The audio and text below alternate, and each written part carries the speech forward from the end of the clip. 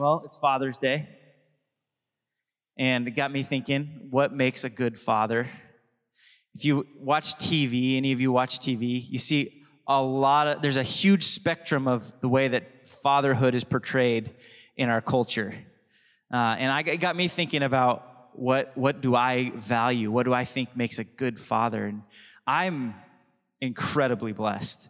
I have the privilege of having an amazing dad, but not just a dad. I have a heritage of men who have demonstrated what it means to be a father. And that's something our culture today does not. They don't get it. They don't recognize it. It's hard to, even the idea of it is something that people struggle with.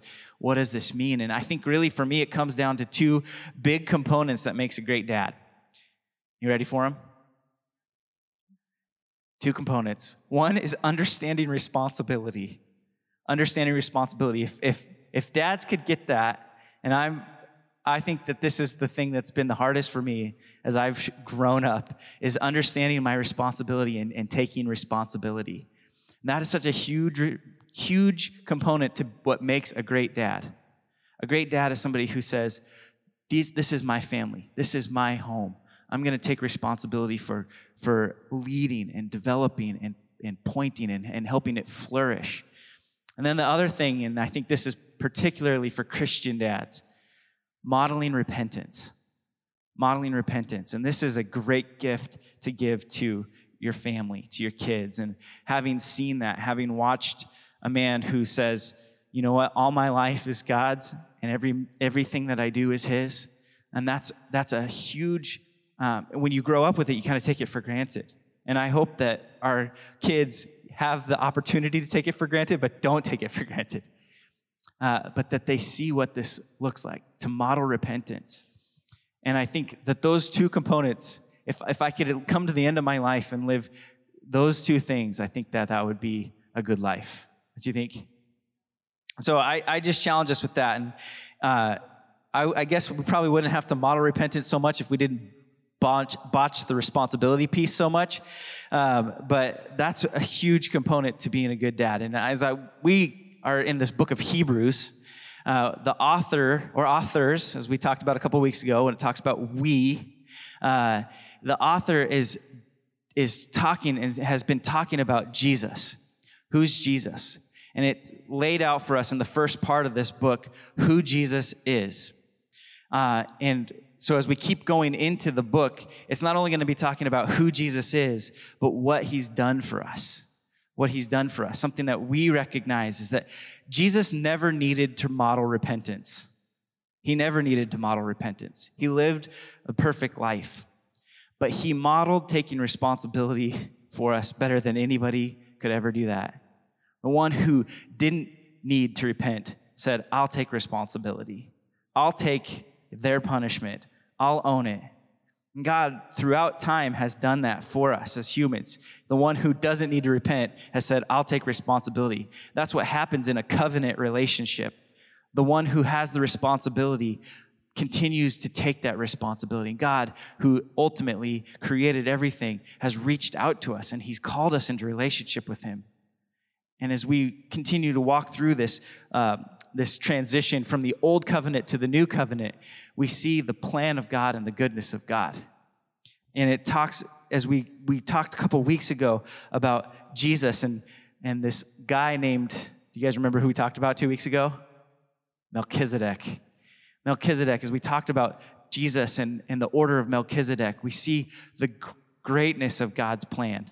That 3 verses mentioned thousands of years ago in Genesis chapter 20 would come up as a huge component to understanding the plan of God. Jesus becomes our high priest. That this whole system, the whole Mosaic system that was set up through God's working with the people of Israel, it all culminates and points to Jesus. And today we're going to finish Hebrews chapter 7, just a couple verses that reiterate what we talked about a couple weeks ago. And then we're going to jump into chapter 8 today. So we're going to go there. Hebrews 7, 26 through 28 says this, "For it was indeed fitting that we should have such a high priest, holy, innocent, unstained, separated from sinners, and exalted above the heavens. He has no need, like those high priests, to offer sacrifices daily, first for his own sins and then for those of the people, since he did this once for all when he offered up himself. For the law appoints men in their weakness as high priests, but the word of the oath, which came later than the law, appoints a son who has been made perfect forever. We just talked about this. Jesus, he didn't need to repent. He didn't need to offer sacrifices for his own sins and then offer sacrifices for the sins of the people. He never sinned, but he came to be that high priest. The reason that the priesthood was set up was to point us to this moment of ultimately covering sin. Something that no priest could do, as we talked about their weakness, but that Jesus came and he did it. He took responsibility. The old way, the old covenant, was the series of laws that the priest would try to guide you into. And we still live our lives with those laws, don't we? We still live our lives. But under the old covenant, they would come and the priest would say, you'd say to the priest, I've got a lust problem. I've got a guilt problem. I've got an anger problem. I've got a bitterness problem. I've got a wholeness problem. And there's something in me that's short-circuiting me. And the priest would try and take that and they would offer a sacrifice for the sin, and then they'd say, now, if you can just do these things, if you can just follow these laws, then you'll find the way. And through generation after generation after generation after generation of struggling with this, they couldn't find the way. They couldn't figure it out. They couldn't find that wholeness, that healing that they longed for. The problem is that the law makes no one perfect. The law does not inspire love. It cannot inspire love. I love the way Andy Stanley puts it. It says, the law can only tell you how low you can go. The law can only tell you how low you can go. How many of you know that? You've experienced enough of your own nature and life to realize that, right? Because what do you see when you see a speed limit sign? That's really the lowest speed that you can drive, right? Why does it say limit? Anyway, sorry, I was following a police officer the other day, and he was going 80. Anyway, limit. Maybe I'm a little frustrated I got pulled over a week ago. I got pulled over. Sorry, this is totally off the topic. I got pulled over on Pearl Street after leaving Center Street. I didn't even make it a block. Anyway, I'm pretty sure the officer thought I'd come out of O'Blarney's or something like that, but it was noon. Anyway, and I hadn't.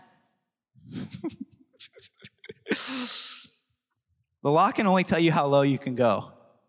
And I'm thankful for our law enforcement officers, those who put their lives on the line and they walk into situations all the time that they're not sure who they're getting when they pull over to the white Honda Accord.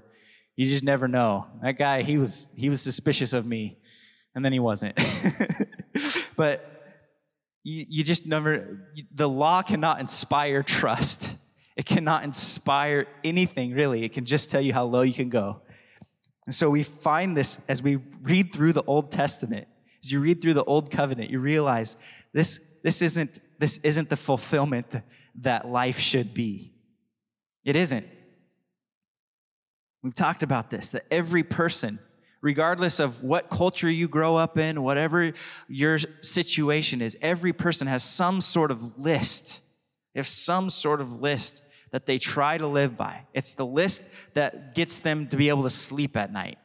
It's the list that they've put out there to try and bring some sort of peace into their world. It's religion. It's the heart of religion. Like, if I can just do these things, then I'll be good. Doesn't satisfy. And even Christians, we create this list and all the things that go onto it that add up to this equation of how to find peace in life. We say, watch your mouth. Don't watch that. Watch this. Vote this way. Do these things. Don't do those things. And we make this list. But we have to recognize that lists cannot inspire love. Lists cannot inspire love. They can only tell you how low you can go. Jesus is not interested in conforming us to a pattern of religion, but transforming our hearts. Catch the huge difference there. It's so significant, and yet at times it's so subtle that we slip right back into the list religious mindset, and we just put Jesus' name on it. He didn't come to get us to conform to a pattern of religious thought or a list. He came to transform our hearts. While on the outside these two things may look similar, they have very different effects on the heart of a person. Very different effects. As we see throughout Scripture, that those who follow the rules become hard. They become hard. Even the most righteous by the law become hard. Whereas those who recognize their faultiness and who recognize their need become soft and accepting of God. This is what Jesus came to do.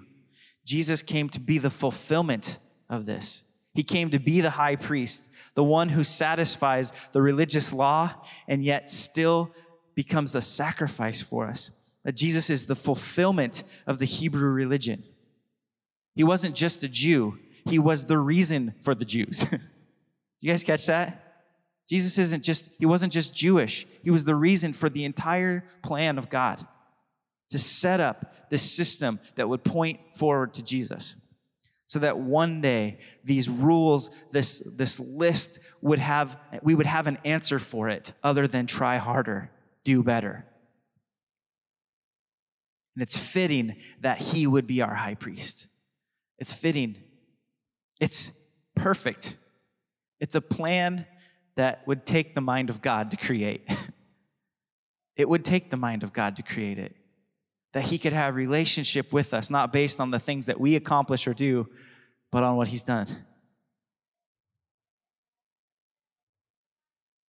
Hebrews chapter 8, let's move on. It says this. Now the point in what we are saying is this. There aren't very many times in Scripture where the authors will say things this clearly, right? Usually they leave you to try and figure out what the point is, or they'll have multiple points. But what the author here is saying is, the point of what we're trying to say, all that we've been saying up to now, we are just reading these 3 verses before this, but it goes all the way back to the beginning of Hebrews. The point of what we're trying to say is this. Pay attention. We have such a high priest, one who is seated at the right hand of the throne of the majesty in heaven, a minister in the holy places, in the true tent that the Lord set up, not man. So you catch what's happening here as the author is describing for us in detail a physical space, a physical position where Jesus is seated, right? He's seated at the right hand of the majesty on high. This is an interesting concept, okay? It's language, it's a word picture that we have to hold on to because in just a moment we're going to come back to that. It says this, it goes on, it says, for every high priest, verse 3, is appointed to offer gifts and sacrifices. Thus it is necessary for this priest also to have something to offer. So the high priest in the Levitical system would bring offerings. They would bring an animal. They would bring something to offer. And so it's fitting that Jesus, who's the highest of the high priests, would have something to offer. So he comes not just as a greater priest, he comes with a greater gift. Verse 4 says, Now, if he were on earth, he would not be a priest at all, since there are priests who offer gifts according to the law. So if Jesus was just a human being born biologically the way like everybody else is, he wouldn't have been a priest because we talked about this a couple weeks ago. He didn't come from the right line, right? According to the law, by human standards, Jesus shouldn't have been the priest.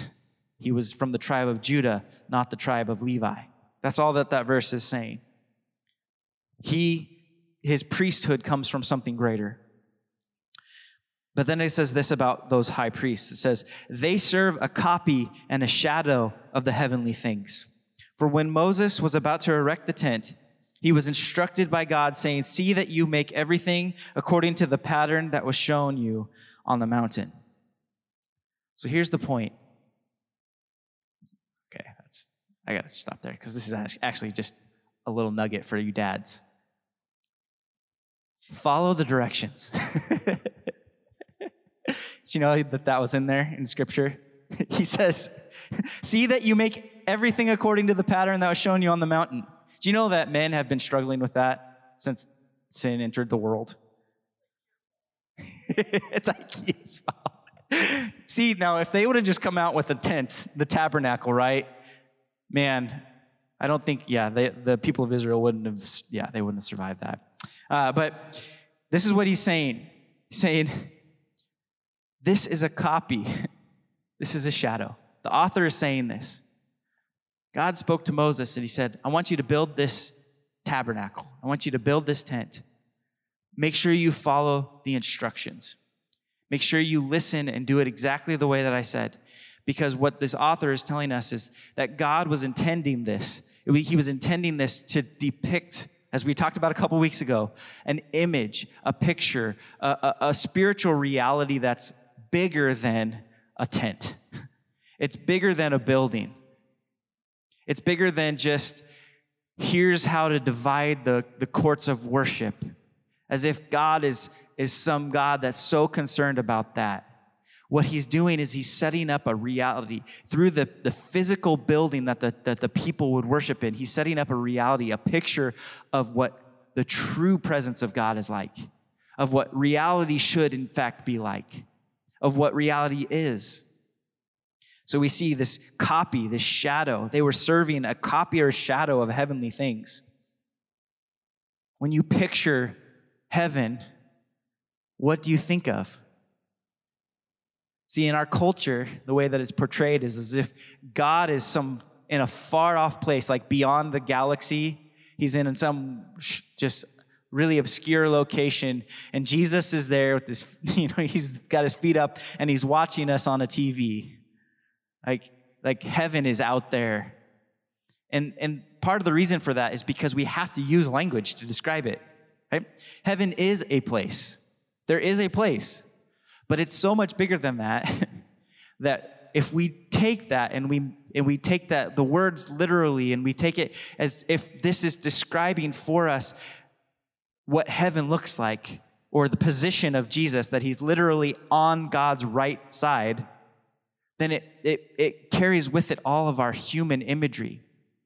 We have to understand that this is the author's way. This is God's way of trying to communicate a position that isn't physical. So he's not talking about a physical place. He's talking about a spiritual reality. Okay? Now, when it comes to this tent, we have to kind of try and understand what the tabernacle was, what this tent was that God instructed Moses to build. There are 3 parts to the tabernacle. Three parts. There are the outer courts. The outer courts. So this is inside, right? But this is the outer part of the inside. Every Jew was welcome to come into this area. They could come in and they could offer sacrifices and they could worship and they could give and they could discuss and they could have conversations. And every person wanted to come in, could come into this area.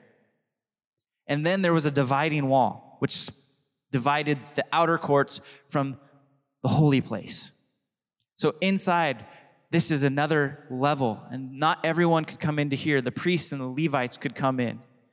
Those who were a part of that system could enter this, and they could come in, and there were places of worship, and there were there are things of special significance that happened inside the holy place. But inside the holy place was a veil, and it wasn't like a thin veil. It was like this huge curtain, and it separated the holy place from the Holy of Holies. And inside the Holy of Holies was the Ark of the Covenant. This is the physical home representation of the presence of God. Now, we have to understand this has significance, but God's Spirit was not encapsulated inside the Holy of Holies. It wasn't.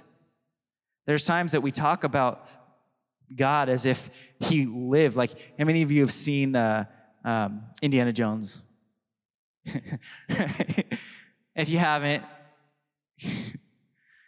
you're not missing all that much. But there's this scene where the Ark of the Covenant, they're searching for the Ark of the Covenant, and it spills open, and everybody, and the presence of God comes out and melts everybody's faces. And we have this special significance that's given to the Holy of Holies, the Ark of the Covenant, because it is a shadow, it is a copy, it is a demonstration of the presence of God to the people. So much so, it's so significant that if the wrong person touched it, they'd die, right? But that doesn't mean that it encapsulated the presence of God, as if God was like, when he was there, he wasn't anywhere else. Just like he's not off beyond the galaxy. So we have this picture of these three areas inside the tabernacle: the outer court, the holy place, and the Holy of Holies. It represents this, to me, there's so many connections that could be made as to what this means. But it represents to me this idea that in the human heart, there's a longing, we were made to be in the presence of God, but there is something that has separated us. Every person is welcome to worship God. We have this general revelation. We can see God's beauty. Every single person on the planet can see him through the things that are made. The fact that we breathe. Did you take that for granted this morning? Some of you didn't. You're going, I'm breathing today. All right. Whew, we're going. The fact that we could breathe, the fact that some days there's sunshine, rain, and all these things, everybody gets to experience that. Then there's a deeper level, the soul level, the relationships that we get to have, and there's all this stuff that goes with it. But there's this area that no human being can have access to it, but we long for it. It's a picture of a reality that on the other side of this veil, there's something for us. The way that we were created was to be in relationship with God. So God sets up this image, and he tells Moses, do this. This is significant. Build it just the way I told you to build it. Follow the directions. And what happens, this is our religious heart as humans, is the thing that was supposed to have a purpose became the purpose. The thing that was supposed to have significance became the thing that they worshiped. The people of Israel took the picture, the image, the shadow, the copy, and it became more important to them than the real thing. We have a tendency to do this. We still do this today. But this copy was exposed the day that Jesus died on the cross. This copy was exposed at the crucifixion of Jesus. One of the things that it says in the scripture is that when he died, when he breathed his last, that veil that separated the presence of God from the unholy people was shredded. It tore in two. And the presence of God in picture is set free, right? As if he was contained by it. There's this image, there's this picture of what happened when Jesus died on the cross. All of it set up by this system that God put in place to communicate something to people, to us today. Even though we didn't grow up with a Jewish background, this image still has significance for us today because it paints a picture that our world doesn't understand. They don't understand that there is a veil between them and ultimate joy in life, that there's a veil between them and the reason that they were created, and that there's no human being who has the right to enter through that veil other than Jesus. That there's no way to have access to that other than through Jesus. That when he died on the cross for our sins, the veil tore. Now through him, that is opened up. Isn't that incredible? Isn't that just, it gives me goosebumps. It gets me excited. But you have to understand that the danger of every human heart is to still try and figure out a way to get there on our own. It's still to try, and man, if you don't think this is true, just look at the craziness of the Christian religion over the past couple millennia. I mean, I think that there's no better example than the Crusades, to take something that was supposed to have significance and turn it into the purpose. But we still do this. We still try and come up with something. I mean, it happens in our own hearts, but it happens on a big scale. We have to recognize there's nothing that gets us to peace. There's nothing that gets us to joy. There's nothing that gets us to ultimate satisfaction through that veil other than the blood of Jesus Christ. The copy is exposed. The shadow is exposed. The image is made whole. It tells us why when he died on the cross. This is what it says in Hebrews 8, 6, and 7. But as it is, Christ has obtained a ministry that is as much more excellent than the old as the covenant he mediates is better, since it is enacted on better promises. The old covenant had a promise. The promise was this: follow these rules and do what I said, and things will go well for you. If you break these rules, if you don't follow these laws, I'm going to have to destroy you. That sums it up. Okay? And we see God's grace even throughout the Old Testament. Some people think that the Old Testament is about law and justice, but it's so full of grace, people. God should have he did have to destroy them once, but he didn't wipe them all out. His grace is all through it. But the promises that are enacted in Jesus, it says this, it says, I took your destruction. I took it. And now I want to come and transform you from the inside out. Anybody want promise number 1? Didn't think so. Pick 2. Pick 2. It's a better covenant. Its mediator is better. Its promises are better. Verse 7 says, for if that first covenant had been faultless, there would have been no occasion to look for a second. If the first covenant had been, we talked about this a couple weeks ago. If the law was really what it was supposed to be, if it was really supposed to be the thing that could bring us into the right relationship with God, then there would have been no need for Jesus.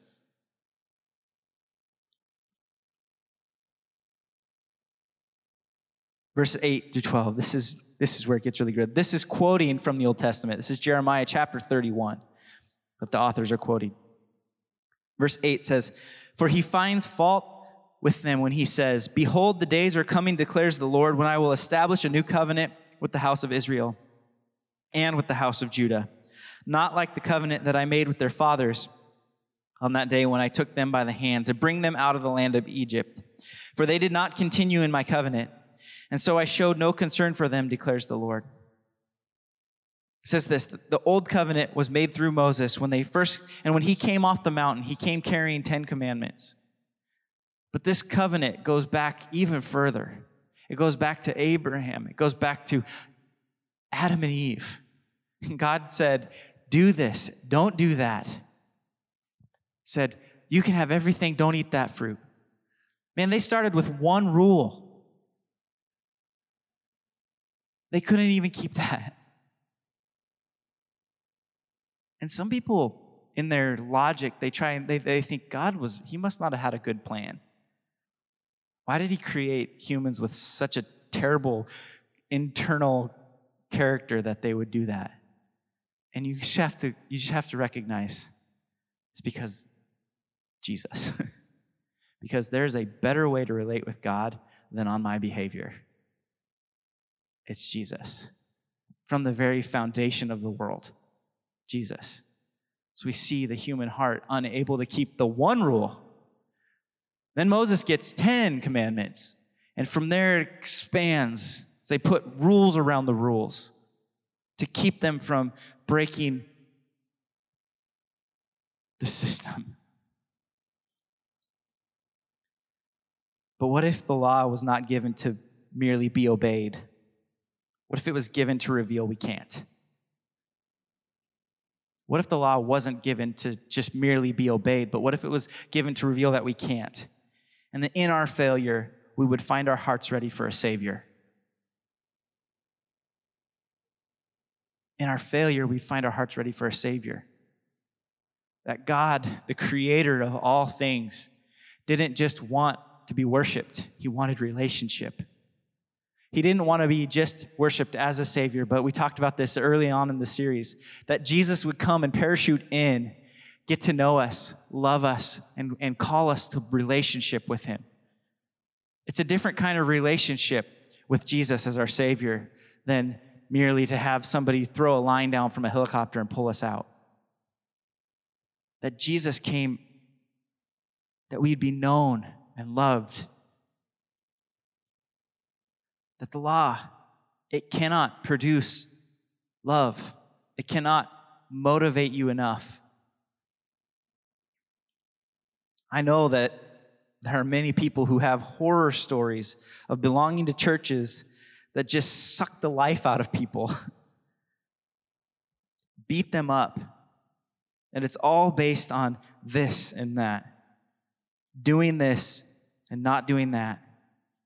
And people keep failing, and then they get stuck into this cycle of pretending.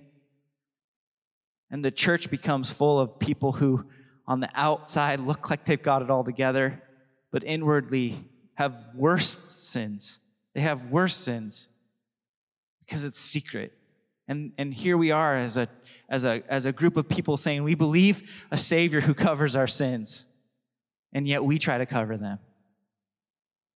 And I know in this room we've experienced that. You've had run-ins with the religious Christian. Some of us have been that. We have to recognize that we're given a better covenant, not based on what we can do, not based on how well you perform the law, based on a better promise. That's the covenant that we get to be a part of, to pass on. Verse 10 says this, "For this is the covenant that I will make with the house of Israel after those days, declares the Lord. I will put my laws into their minds and write them on their hearts, and I will be their God, and they shall be my people." This image of writing the law on their mind and in their hearts, it's significant because in the Old Testament, in Deuteronomy, the people are commanded to write the law down and carry it with them all the time. How many of you have done this? Like you have a specific task you know you need to do, so you write a sticky note and you put it on like the mirror so you don't forget. Nowadays, we have reminders on our phones, some of us, that hopefully keep us from forgetting the task that was very significant. This is God's way of saying, I want you to do that. So what you're going to do is you're going to write it on this and that. You're going to put it on your forehead. You're going to put it on your wrist. You're going to put it on the doorpost of your house. Everywhere you look, you should see the law. And the hope was this. If everywhere you look, you'll see it, you won't be able to break it because you'll constantly be thinking about it. The problem is, if it's not in here, you close your eyes. You can go to a place in your world where that person can't treat you that way, and you can get them back. Because the mess is inside of us. It's not just on the outside. So the scripture is saying in this new covenant with the house of Israel, I will write it on their hands. I will write it on their minds, and I will write it on their hearts, and I will be their God, and they shall be my people. Jesus is saying, here's the new way. Instead of you writing it down all over the place, instead of you setting up reminders on your phone, I'm going to put it inside of you. I'm going to come and I'm going to live inside of you. I'm going to write it on your hearts. I'm going to write it on your minds. I'm going to be your God. I'm going to be with you all the time. This is so significant, church. Something happened the day of Pentecost. The day of Pentecost happened. We celebrate Christmas and we celebrate Easter. We celebrate the resurrection. But something so significant happened on the day of Pentecost. As the believers were waiting, and Jesus said, I'm going to send you a helper. I'm going to send you this is going to be better than if I stayed. I'm going to send you a helper. And he's going to come, and he's going to be the one that's going to live with you, and he's going to write these laws inside of you, and he's going to transform you. And that day happened, and people's lives were changed. It's so important that we recognize the power and the promise of the Holy Spirit. And I talk about this sometimes, and I don't think I can overstate this, that the power of God lives inside of you. if you believe and if you trust in him, he wants to come and live inside of you. That the same power that raised Jesus from the dead wants to live in you. Isn't that, it's just incredible. It's too big for words. It's too big to understand. That he wants to come, the power of God who raised Christ from the dead, that brings light and life, new mercies every morning, a present help in time of need. He brings knowledge and wisdom. He brings healing. He brings courage in the face of challenge. He brings power for living. That he wants to come and be in us and live in us. That's what Jesus did for us. If we just continue to trust him. He's not in a box inside on the other side of a veil. He's not in a set of laws. He wants to live in us. This is what verse 11 says. And they shall not teach each one his neighbor and each one his brother, saying, know the Lord, for they shall all know me, from the least of them to the greatest.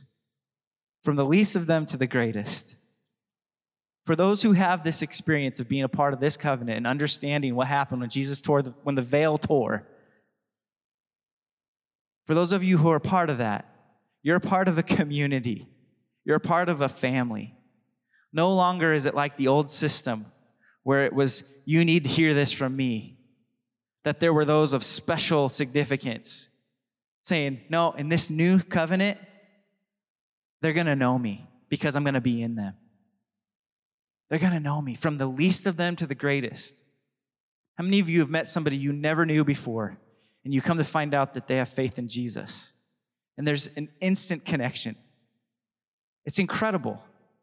Oftentimes it takes us meeting somebody else that's not a part of our normal life to kind of have that experience. That's the way the community of the church should be. That we have more in common with this group than anything else, even if we have nothing else in common. That we are a part of this. And they shall know me from the least to the greatest.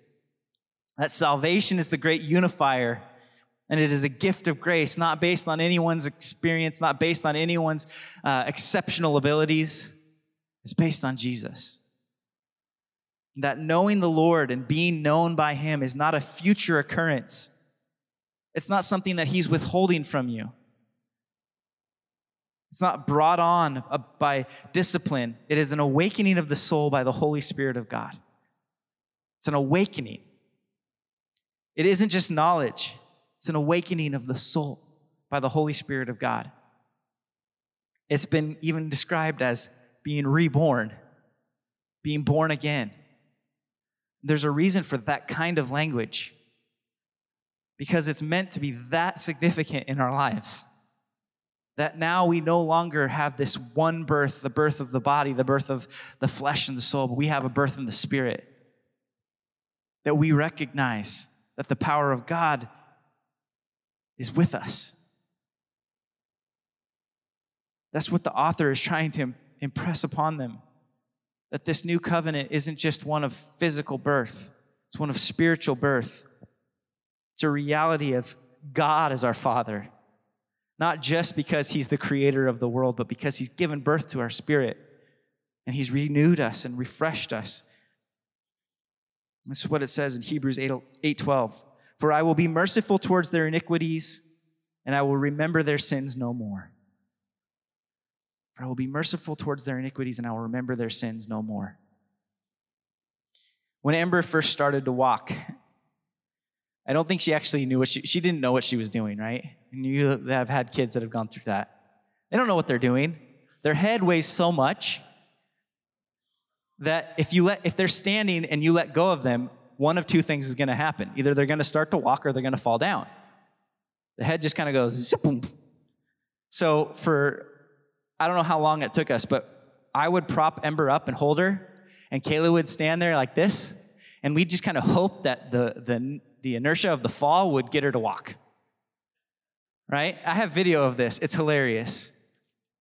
So we set her up, and she goes, boom, and falls. And then we set her up again, and this way falls. And then we set her up again, and she takes 3 steps towards Kayla, and we celebrate.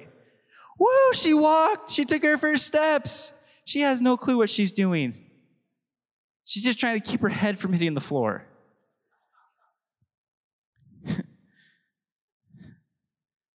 That step led to another step as we continued to prop her up till she was taking 6 steps in a row, and then 8 steps in a row, or 3, 2, 3, 5 is how she's counting right now. Anyway. And we celebrate every single time. We celebrate every step. We celebrate. We don't go, oh, she fell. What is wrong with this kid? Her mom can walk. I can walk. Why can't she walk? We don't treat children that way. When you see a kid walk, there's celebration. To this day, she runs now. It's so fun to watch her run. And watching a toddler run is probably like one of the greatest joys in life because it's just flailing. And usually she's got a big grin on her face. And she's playing this game with us right now. Well, she'll back up to the tile and she'll look at me. And then she just breaks into this huge smile and she goes, "Come on!" And she throws her arms wide and runs to me. And then she goes back and she does it over and over and over. Anyway, sorry. But she's falling. She skinned her knees the other day. She cries. She hits her head. And you know what I don't do? I don't scold her. I don't get on her. I don't tell her, "What is wrong with you? Why are you falling?" No. But I do find myself picking her up, letting her cry, and kissing boo-boos and putting Band-Aids on knees. That's the picture that we see in Hebrews chapter 8, verse 12. "For I will be merciful towards their iniquities, and I will remember their sins no more." This is our Father. He's not a dad who's up there going, "Get it right or I'm going to kill you." No, he's there going, "If you understood me, if you knew me, you'd know. I'm so thrilled with every step.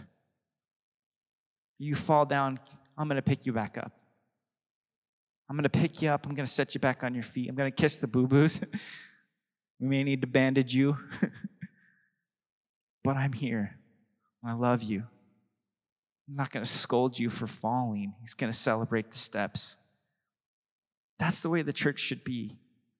As we watch our brothers and sisters learn to walk. Sometimes we go great. We just have this great streak of growth. It's awesome. We should celebrate that.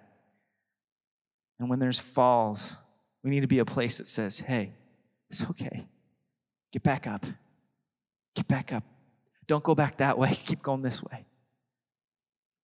He will remember their sins no more.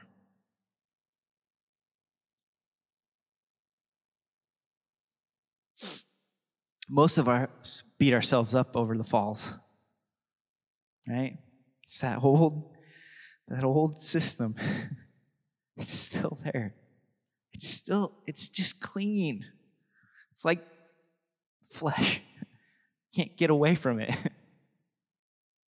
And it clings to us, and it pulls us back down. It pulls us back into this, if I fall, I'm a failure. God can't love me. And it's new covenant is one that says, "No, I love you. I love you. I didn't put these laws out there to make you feel terrible. I put these laws out there to help you live. And I don't want to just put them out there as some standard. I'm gonna take your punishment and I'm gonna help you." But we still come back. We still fall. We still stuck with this. This is what verse 8:13 says. "And speaking of a new covenant, he makes the first one obsolete. And what is becoming obsolete and growing old is ready to vanish away." Do you catch this? He makes the first one obsolete, means done. But what is becoming obsolete and growing old is vanishing away. Did you catch that? That means it's done, but it's also still happening. As long as we are bound to this flesh, the law still has a power to pull us back. It still has the power and the ability to tell us you're wrong. It still potentially has a power. That's why when you read a book like the book of Romans, and you read Paul's description of Romans chapter 7, and then Romans 8, what happens with the new life that we have in the Holy Spirit is now there's no condemnation when we fall. We have a Father who's going, get back up. Get up, bud. I love you. Keep running. Keep stumbling. Keep running. Keep moving forward. Keep growing. It's growing old. It's becoming obsolete. It's ready to vanish away. If he makes it obsolete, why do we keep being pulled back into it? Some of you don't even recognize you do it. You do it. You do it with your spouse. You do it with the people in your life. You still hold on to that old system. He's like, if I let go of that system, how can I push them towards excellence? And he's saying, try love. Try grace. The standard doesn't get lowered under Jesus, it gets raised. But he says, I'm going to come and be in you. It's incredible. Something we have to recognize is that as long as the flesh exists, the law will persist. The law still serves a purpose as it keeps us humble and keeps us recognizing our need of a Savior. Until the day, this bag of bones, which is growing older, by the way, until it's ready to vanish and become obsolete. As it grows old. And some of you experience that every day. Feels like that day is getting closer and closer. Till what is becoming obsolete and growing old is ready to vanish away. We talk about this idea. Every single one of us is heading in that direction. Did you know that it's a part of the good news? Because there's a day coming that you're not going to be bound to the law anymore. Not going to be bound to the flesh anymore. Not going to be stuck, stumbling and falling anymore. You're going to fly. Or whatever it's going to be like in heaven. I've been able to attend the memorial services of both my grandfathers. And it was so cool because both of them loved Jesus. We sang. We didn't sing country songs. We didn't sing songs about how great they were. We sang about Jesus. We sang about grace. It's a legacy. I know that a day is coming, hopefully many, many years from now, where that'll be the case for my dad, and it'll probably be the largest singing event in Lewis County history. And then after that, hopefully, no one knows, someday, be my time. There'll be a service for me. Because this bag of bones is growing old and is ready to vanish away. It's becoming obsolete. Same with the law. And on that day, I hope that the songs that are sang are not about a great man, about a great Jesus, about a great grace. That no matter what heritage you come from in this room, no matter what your earthly father was like, you have the ability to be a part of the legacy. You have an ability to set a different trajectory for your family, no matter how many times you failed. Isn't that so great? It's not about being perfect. It's not about doing all things right. It's about pointing to Jesus, the one who tore the veil, the one who says, I'm going to come to you. Come to me, all you who are weary and heavy laden, and I will give you rest. To experience that kind of covenant with a God who takes responsibility for us if we continue to turn to him. So we're a part of the covenant of grace. And I hope that we leave that for our kids. Unlike the old covenant, so you catch that in that passage, that their fathers, they failed to pass it on. They failed.